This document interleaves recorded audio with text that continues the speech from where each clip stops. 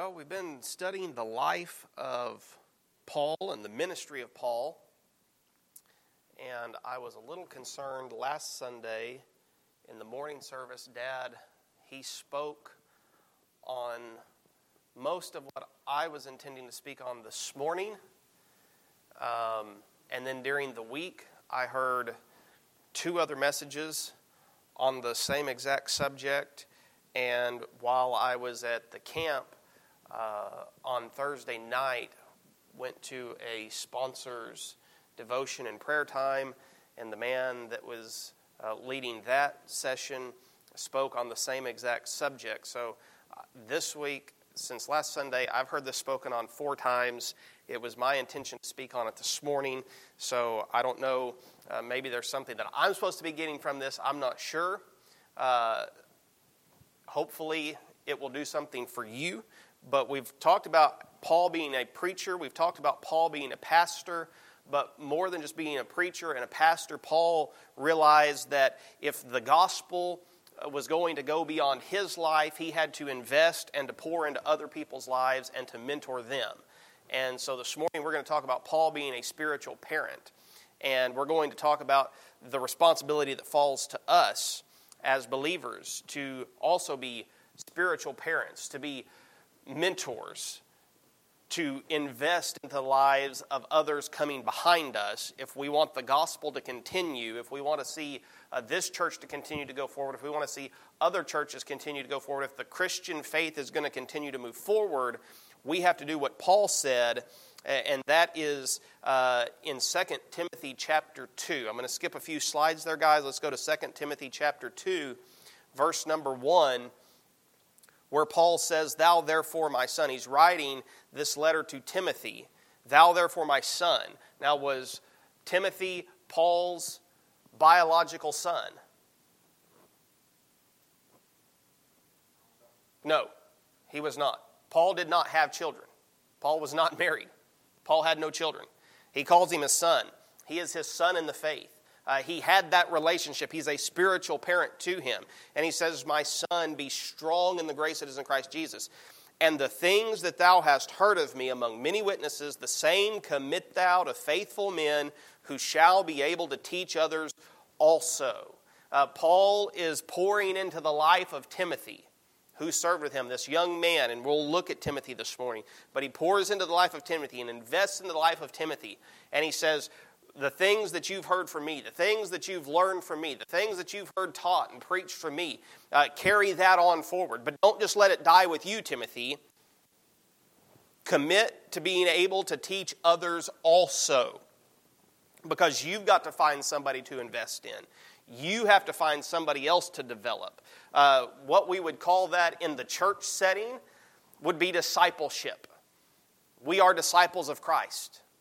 And we are to disciple others, new believers, new converts as they come along. That's part of the Great Commission. We're to win them. We're to see them saved. We're to baptize them. But then Jesus said, teaching them all things whatsoever I've commanded you. What is that? That is discipleship. That's mentorship. That's investing. That's pouring out of your life into somebody else's. That is doing what Paul commands Timothy to do, teaching others also. So we're going to look at Paul, the spiritual parent, this morning. We'll come back to those verses in 2 Timothy chapter 1 after a while. There's a lot of things in our lives that we can figure out on our own. We can learn to do some things by ourselves. We can teach ourselves some things. But there's a lot of things that we know how to do because somebody else took the time to show us how to do it. Chad was telling me the other night, when it comes to technology, he can learn how to do it, but he needs somebody to show him, right? He's not the one who's going to sit down and learn how to do that, but once he has been shown, once somebody teaches him, then he knows how to do that. And Chad, his profession in life is that very thing, teaching others how to do something when it comes to accounting. We teach people. And so there are things that every single one of us in our lives, the only reason we know how to do them is because somebody taught us.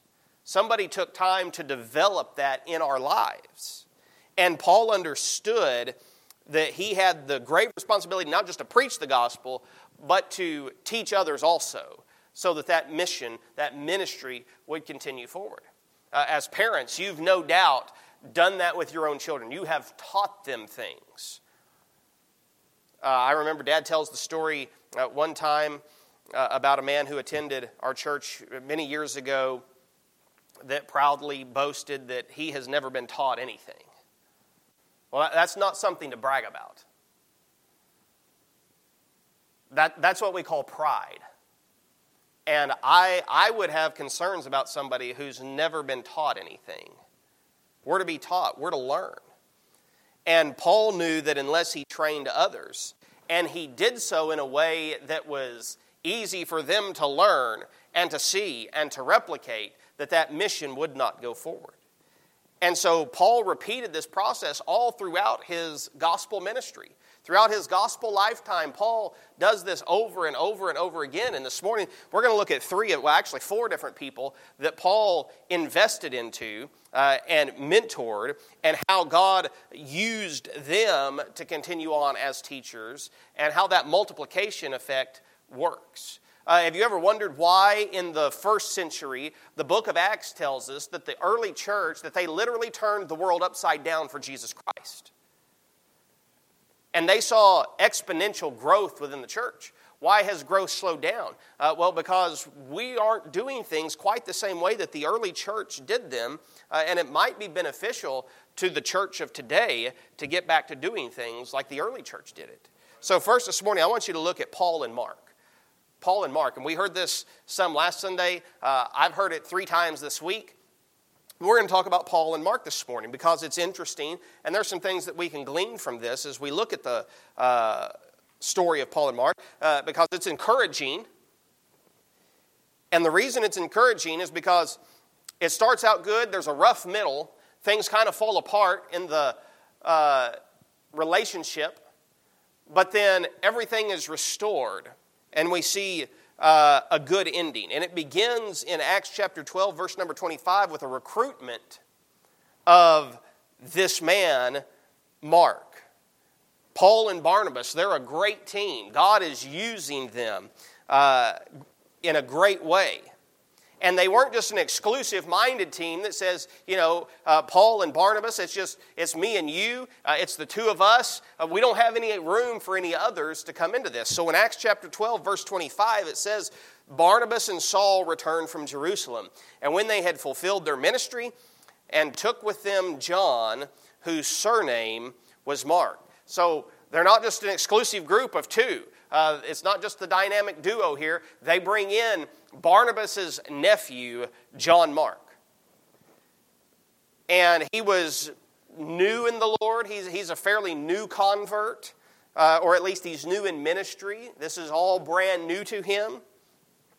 But Paul and Barnabas together, they were looking to train him, to bring him up. They were looking to invest into this young man to become a more effective servant for the Lord.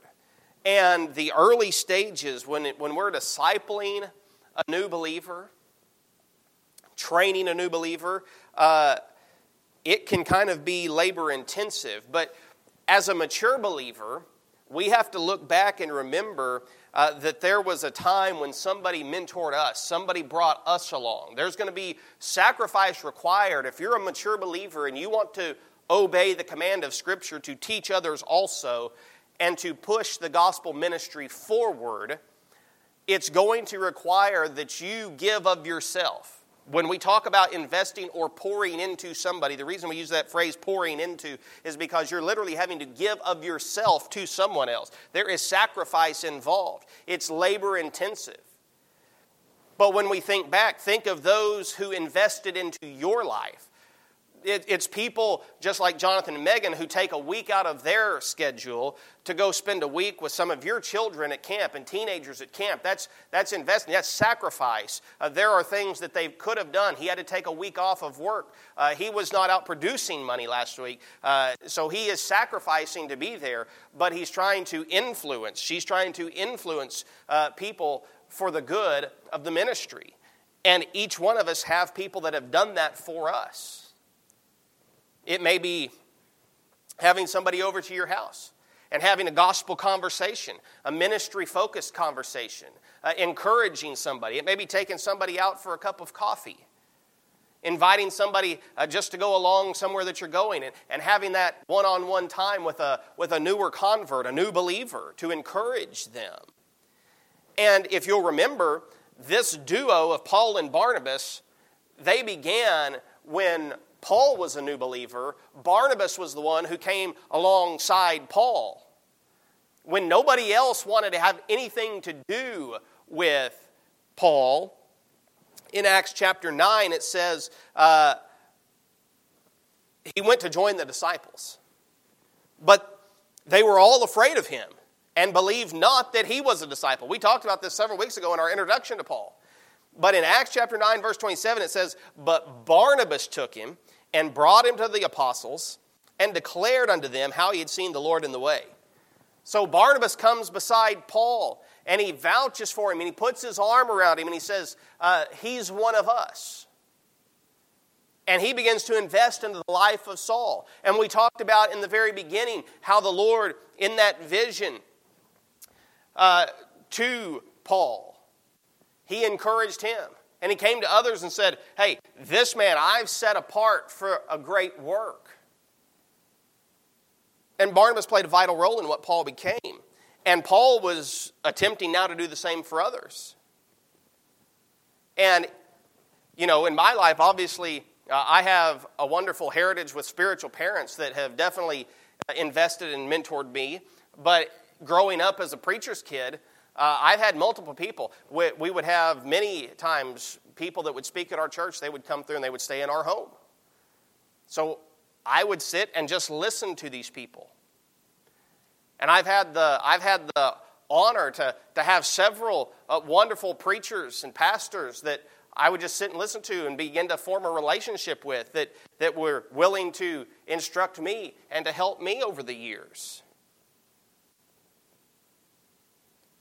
And that's what we're to do as believers. We're to encourage them to become fellow laborers for the Lord. And that's what Paul and Barnabas do with Mark.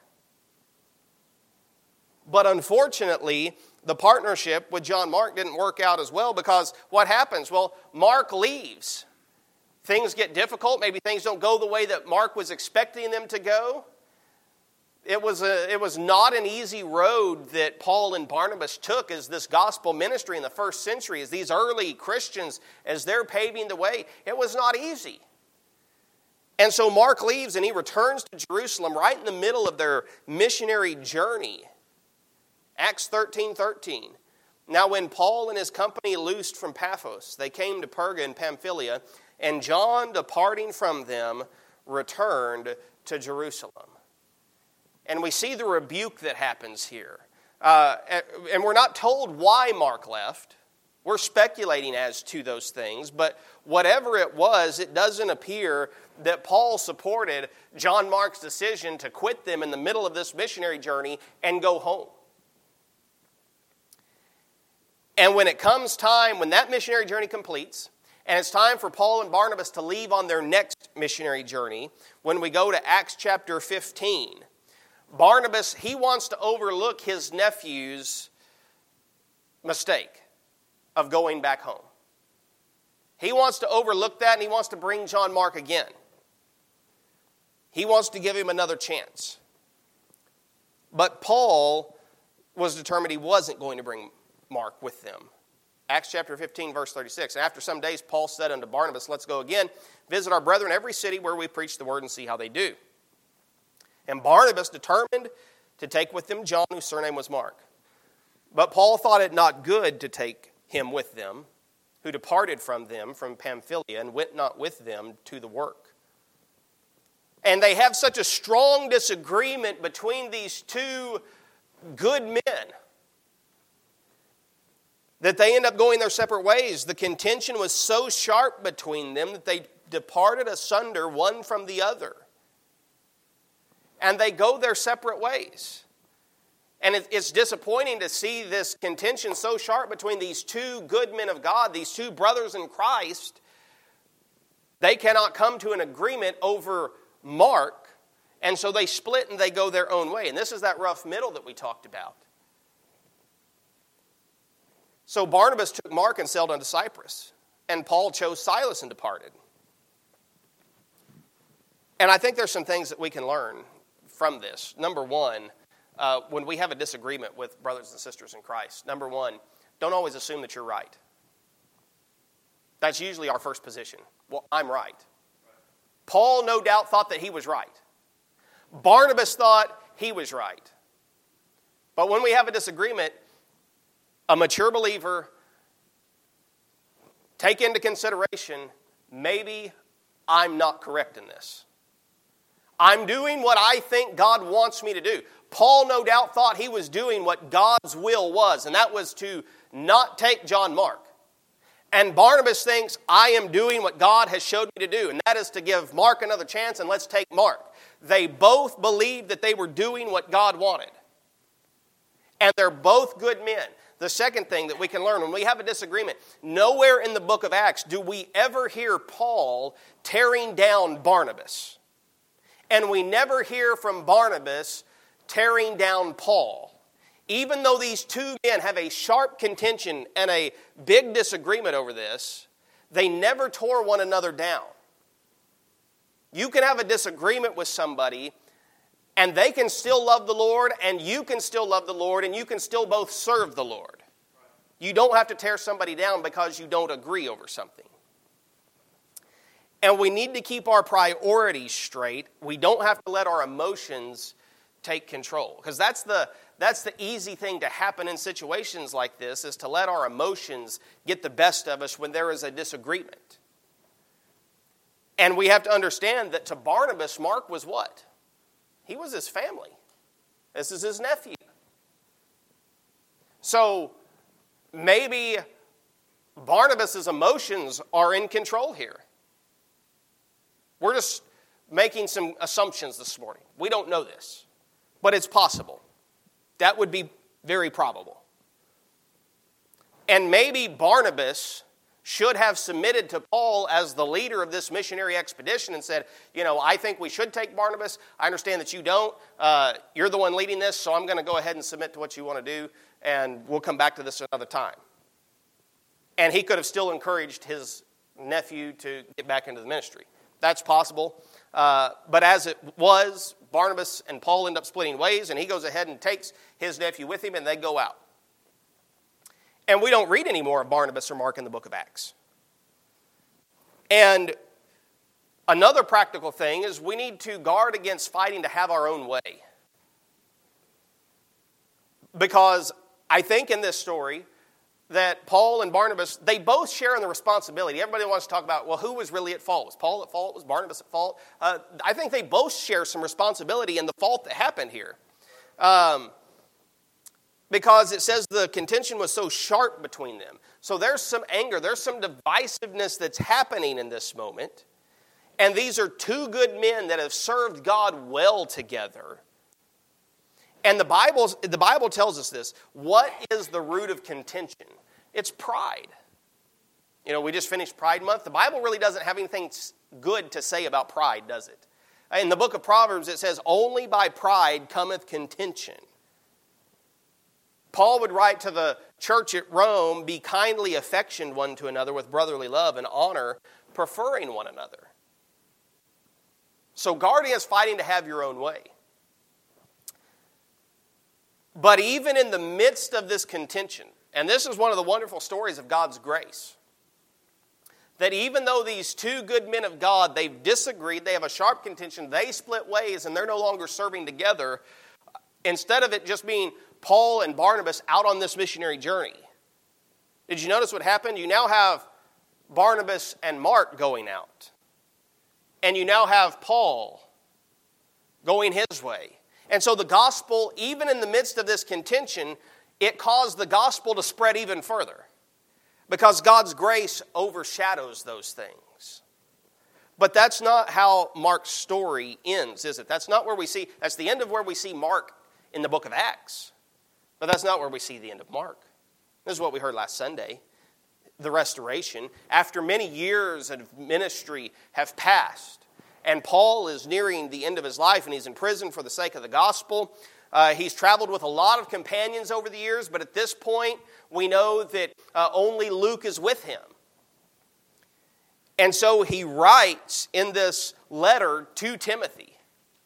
He says to him, of all people, take Mark and bring him with thee, for he's profitable for me to the ministry.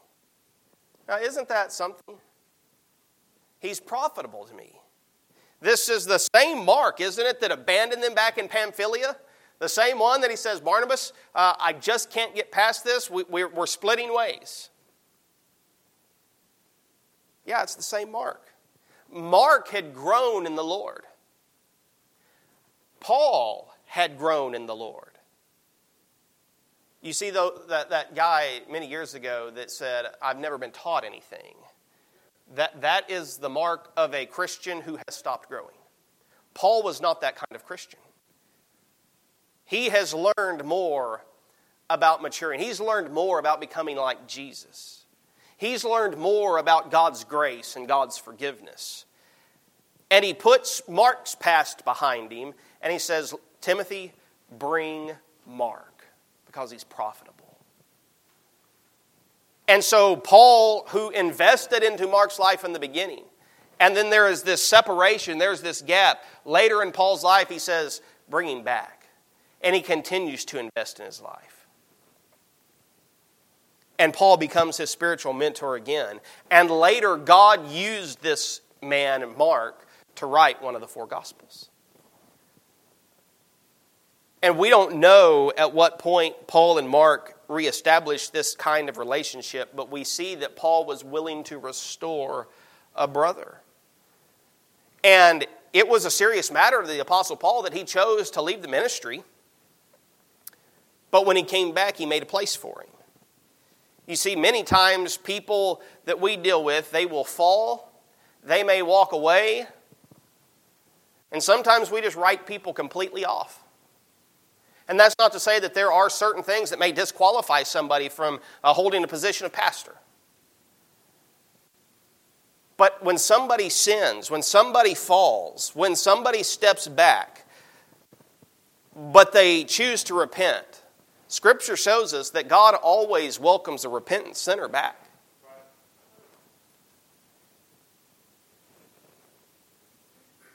And failure doesn't have to be final. That's one of the wonderful things that we see in Mark's case. Mark had some sort of failure here, but it wasn't final, and that's not what defined him.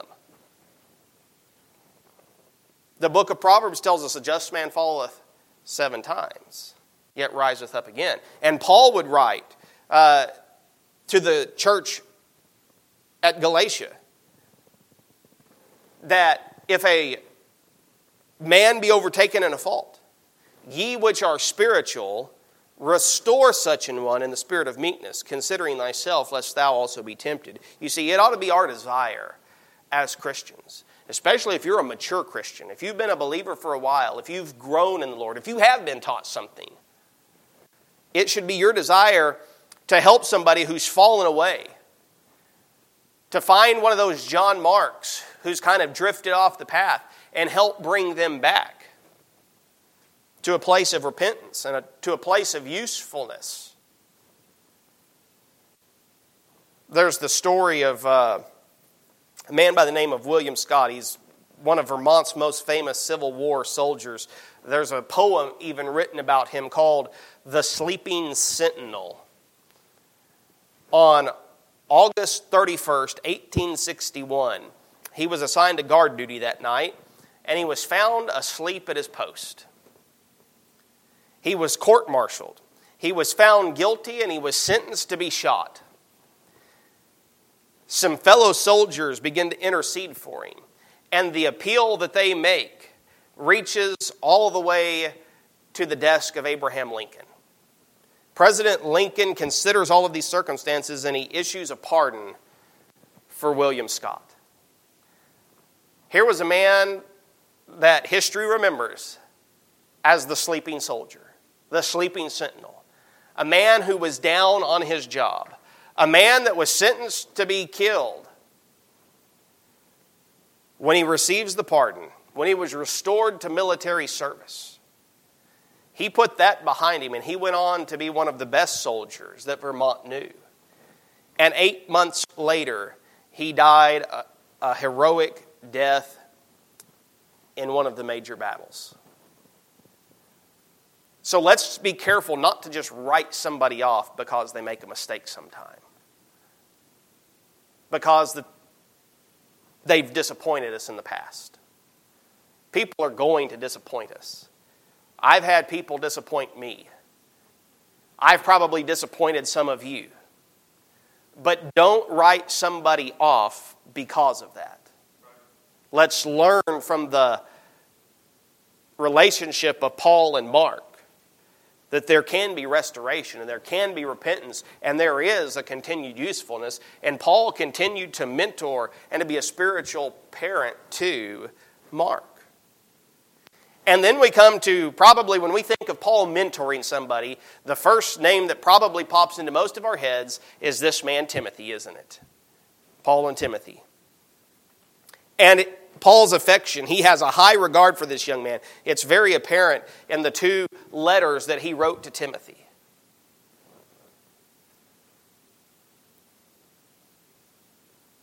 In 2 Timothy chapter 1, in the first 4 verses, we see the introduction of this epistle to Timothy.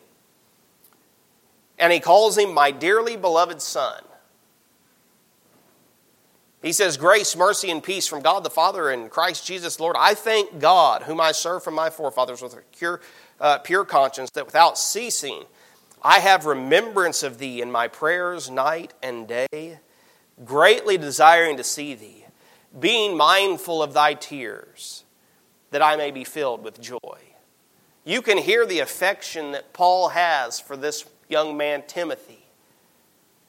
The joy that Timothy has brought to Paul. And Paul, he spoke of Timothy's faithfulness to others in the book of 1 Corinthians. In chapter 4, he says, for this cause I have sent unto you Timotheus, who is my beloved son, faithful in the Lord, who shall bring you into remembrance of my ways, which be in Christ, as I teach everywhere in every church. And we can look at Paul and Timothy's relationship from a few different angles. And they all emphasize Paul's willingness to invest in somebody. That's what we're talking about this morning, is investing into people, mentoring people, coming alongside younger believers, newer converts. Teaching others also, so the ministry continues to move forward. And we first see that Timothy was a faithful student. There was preparation going on in Timothy's life even before Paul came along. Timothy is not who he was because of Paul. Timothy is who he is because of God. And it wasn't just Paul. Paul is a great influence in his life, but what I heard Scott Pauley say this week is, it's not like when we reach somebody that it's just a rope where we're pulling one person up. He said it's more like a chain where there's multiple links in the chain. He said Paul was the last link in the chain.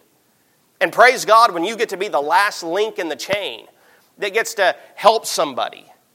But praise the Lord for whoever that first link in the chain is that lays the foundation. The one who waters, as Paul said in another scripture. You can be that first link in the chain. And there's many links in between. I like what Scott Pauley said. He said, the prayer we need to pray is, Lord, don't let me be the missing link. We don't want to be the missing link in the chain. As it doesn't really matter if you're first or if you're last or if you're in the middle somewhere. Just be in the chain that helps reach other people. And there had been a foundation laid. Now, it wasn't the ideal situation for Timothy. Timothy grew up in a home where both parents were not serving the Lord. Both parents were not believers. Timothy grew up in a home where his father was not a Christian. This is not an ideal situation. So if you didn't get the best start in life, you didn't grow up in the ideal situation, you can take comfort from the life of Timothy, and every single person can use Timothy as an example that you don't have to have the perfect situation. Things don't have to line up exactly the way that we would want them to be able to be used of God. Timothy didn't have that. But praise the Lord, Timothy had a mother and he had a grandmother. Timothy would testify of them.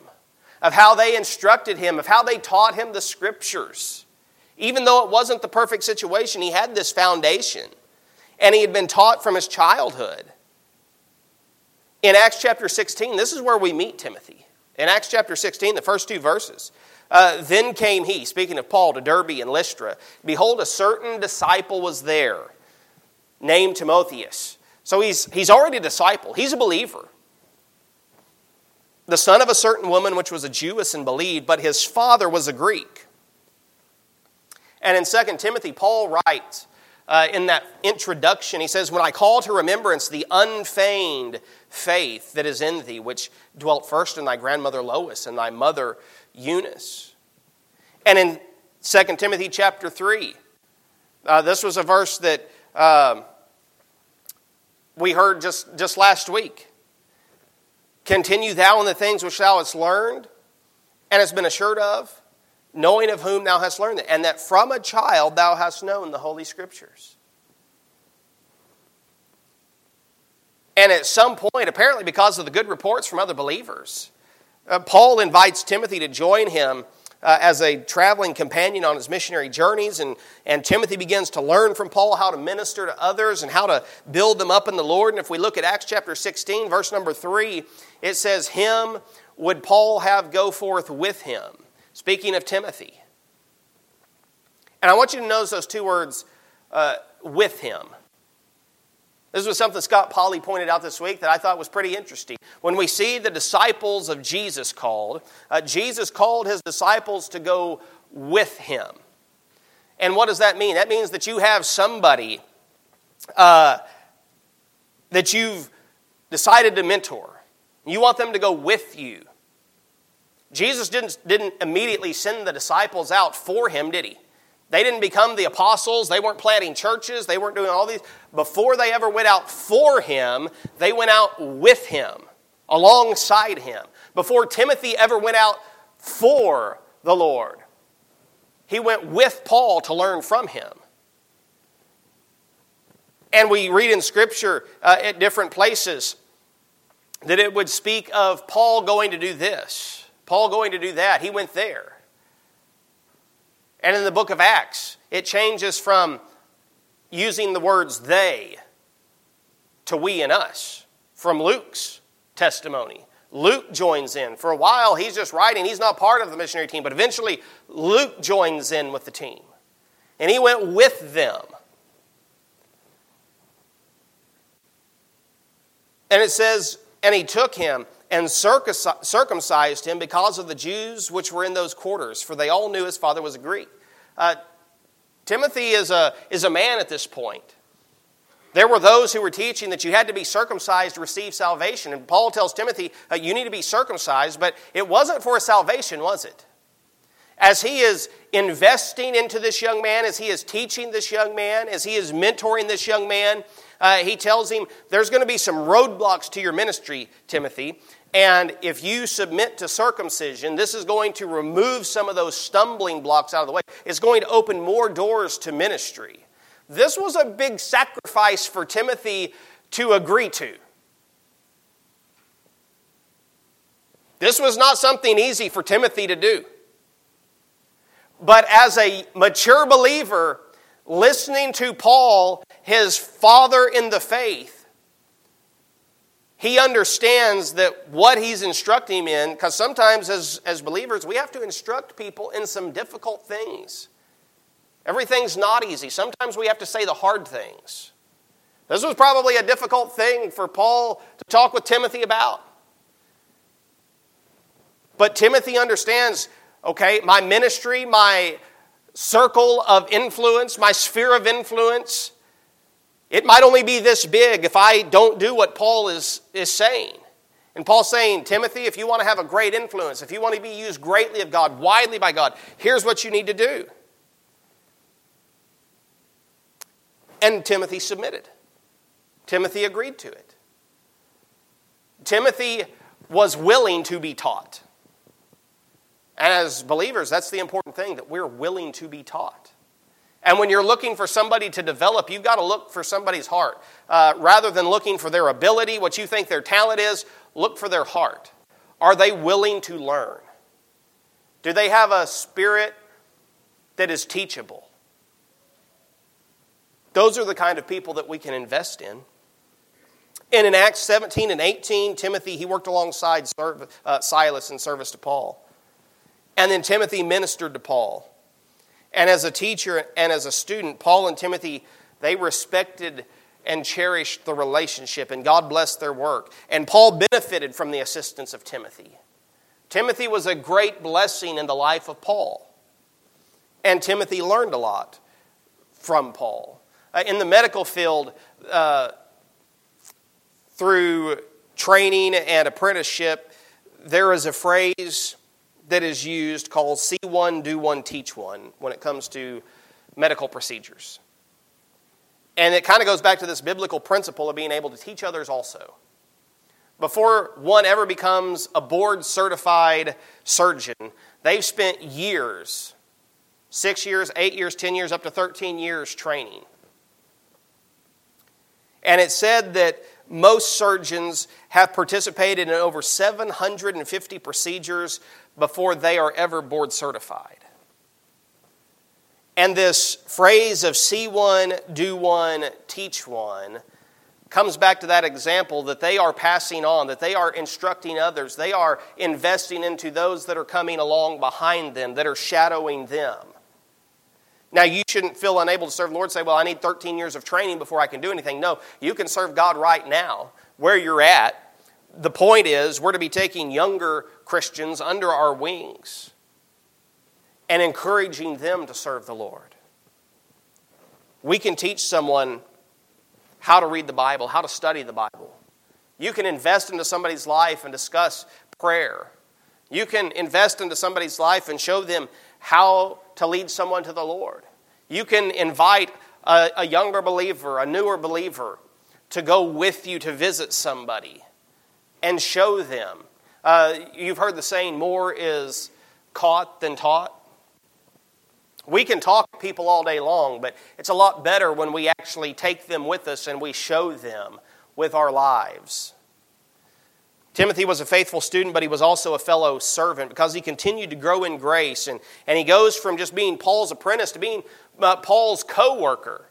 Paul calls him in Romans 16:21, he calls him my work fellow. In 1 Thessalonians chapter 3, he calls Timothy a fellow laborer. He counted Timothy as his equal in his letter to the church at Corinth. He said, if Timotheus comes, see that he may be with you without fear, for he worketh the work of the Lord as I also do. He was Paul's equal. In Philippians, he says, Timothy is an authorized representative to come to your church. He said, I trust in the Lord Jesus to send Timotheus shortly to you. 1 Thessalonians chapter 3, when we could no longer forbear, we thought it good to be left at Athens alone and sent Timotheus, our brother and minister of God, our fellow laborer in the gospel of Christ. As we bring others along beside of us, invite them to labor with you. Get them involved. That's what Josh was talking about this morning. He's glad to be involved. When you want to develop a Timothy, if you want to develop someone to come behind you in the faith, get them involved. Because it's not just a spectator sport. You can't just be willing to sit on the sidelines and watch. You actually have to get involved and participate. So get them involved. I was talking with a friend yesterday. He said, we've got a new convert at our church. He's been saved about 6 months. He doesn't look exactly the way that we think he ought to look. He doesn't do everything exactly the way we think he ought to do them. But he wants to serve the Lord, and so we've got him involved in doing things. He said last Sunday, man, he was telling me what he did last Sunday at church. And he said our associate pastor was over on the side of the stage. He said he was just beaming from ear to ear because this was his convert that he led to the Lord. And even though everything in his life's not exactly where it should be, he's gotten him involved and he's serving the Lord where he's at. That's what it's about. Because we believe that this is all about a relationship. It's not just about following rules. That's what the Pharisees were big on. They wanted to follow rules. They wanted to look the right way. I don't care what kind of music you listen to. You can listen to the right music. You can dress the right way. But inside, you can be vile. And sometimes we get too many churches that are so focused on those exterior things that they forget about the inside stuff. Invest into people. Invite them to labor alongside of us in meaningful ministry to other people. That will open up opportunities as you show them that you care about them. As you show them that you're invested in their life. That gives you opportunities to talk about other things. Maybe surface issues that need to change in our lives. We can deal with that down the road. I know someone that was telling me a year or so ago about some new believers. They came to church and they were so proud of the Bible that they had. It's not the same Bible that we use at this church. But they were going to get baptized that morning, and someone from the church saw that they didn't have the same Bible that we have. And they said, "Oh, we can't baptize you until you change your Bible." Hurt them, offended them. They walked out the door. They've never walked back into that church again. Is the Bible version that we use important? Yeah, we believe it's important. But that's not something we deal with on day number 1. There's a time that we get to where we teach that. You invest in somebody. When you earn their trust, when they know that you actually care about them, that's when they'll listen to you. That's when you have the ability to begin to talk about other things like that and to instruct them in the way of God more perfectly. Remember Aquila and Priscilla? New believers don't know everything they need to know, but they don't have to know it all on day number 1. We need to be investing. But Paul was also, Timothy, he was not just a faithful student, a fellow servant, but he was a favorite son. Multiple times in Scripture, he calls Timothy his son in the faith, his beloved son. Again, Paul, this was not his biological son. But Paul loved Timothy as if it was his own son. He had that sort of relationship with him. And then very quickly, and lastly this morning, we'll just kind of hit the highlight here. I want you to see Paul and Philemon and Onesimus. And we heard about them last Sunday as well. And this is kind of a unique view in Paul's life on how he handled problems and difficulties between believers. Onesimus, he was a runaway slave.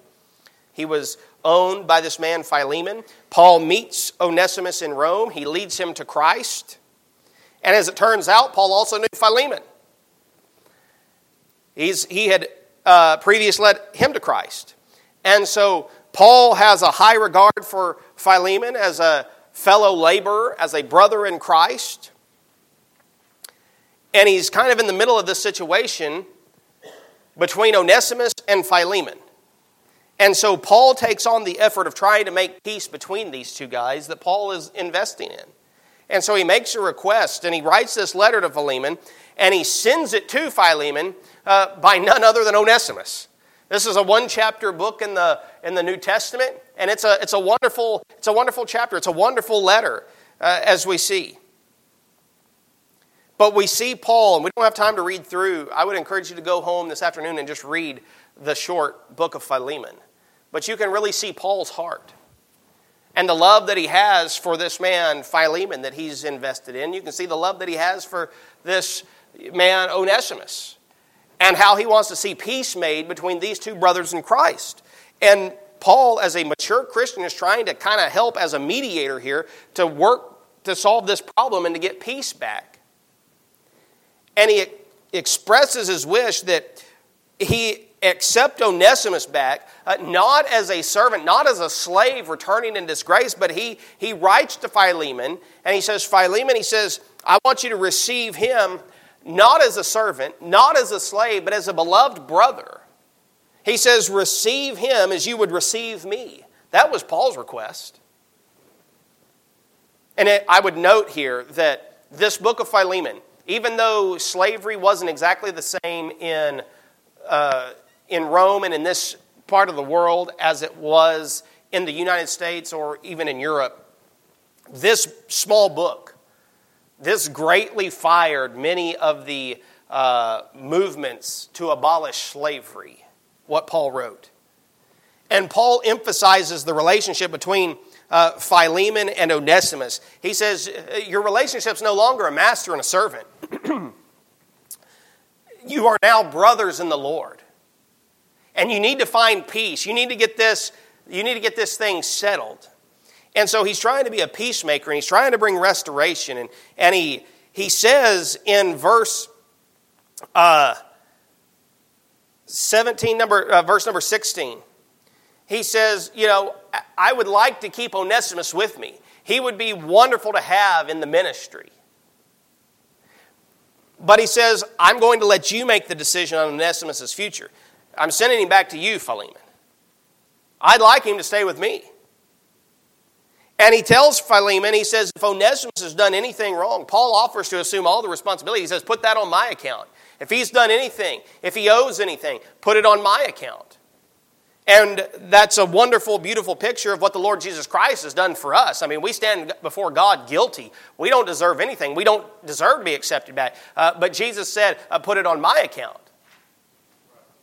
For the wages of sin is death, it's eternal separation from the Lord. But the gift of God is eternal life through Jesus Christ our Lord. He went to the cross. He put it on his account. And he said, your account is now paid in full. And then here's the reminder. Paul comes back to strengthen his argument. He says, I'll pay for any wrongdoing that Onesimus has done. But here's another reason why you should welcome Onesimus back home. Because Onesimus is now a believer in Christ. He's positionally a brother to Philemon. And he says, Philemon, basically he reminds him that Philemon owes his salvation to Paul. He says, Philemon, I'm the one who came and told you about the Lord. Basically, you owe me one, Philemon. Take him back. And he's trying to achieve reconciliation. Just like the Lord Jesus Christ is the peacemaker. He's the mediator between God and man. And we become like the Lord Jesus Christ when we work reconciliation, when we work as peacemakers. You remember in the Sermon on the Mount, what did Jesus say? Blessed are the peacemakers. So we don't want to just have peace with our fellow believers, but we ought to seek to make peace. That doesn't mean you have to stick your nose into everybody's business and situation, but seek to help work peace. If there's a known problem, try to be a peacemaker. Don't be one who drives a wedge between Christians and creates division. Be one who brings people together. That's what Paul did in his life. This morning we've seen Paul mentor people like Mark, and he restored Mark to a place of usefulness. He invested in Timothy as his student and son in the faith, and he brings reconciliation between Philemon and Onesimus. I would want to leave you with two things this morning. That's number one, think back on the people who have invested into your life. Praise God for them. Thank God for them. If they're still alive, send them a note and let them know that you're appreciative of the things that they've taught you and how they invested into your life and sacrificed. And then secondly, find a Timothy to develop on your own. I didn't put this in your notes this morning. These are the notes that I wrote down from what Scott Pauley talked about this week. And if you want to take notes, let me just give you 4 quick things and we'll be done. How to develop a Timothy. Number 1, identify him. Find somebody specific. It may be in your own family. It may be your child, a grandkid. Find somebody to develop. If you don't have somebody, ask God to specifically send somebody into your life that you can help mentor and develop. Secondly, you have to influence a Timothy. We talked about how he was with him before they went out for him. Influence them. Instruct them. Get to the point where they trust you. Instruct them. Sometimes it requires difficult conversations, but instruct them in the things of the Lord. And then involve them. Get them right along beside you as a fellow laborer. Be that link in the chain that God uses to reach somebody and drive the gospel ministry forward. Otherwise, if we're not teaching others also, if we're not doing what Paul commanded, the church dies with us. It doesn't go to the next generation. We have to be investing, sacrificing, pouring into other people's lives. Let's pray. God, thank you this morning for this opportunity to look at these individuals from Paul's life. Lord, I pray that you would convict us this morning, help us to identify someone like a Timothy in our lives that we can develop to become a great servant for you. Help us to have a love for people. Lord, we pray that you'd meet with us in this morning's service. In Jesus' name, amen.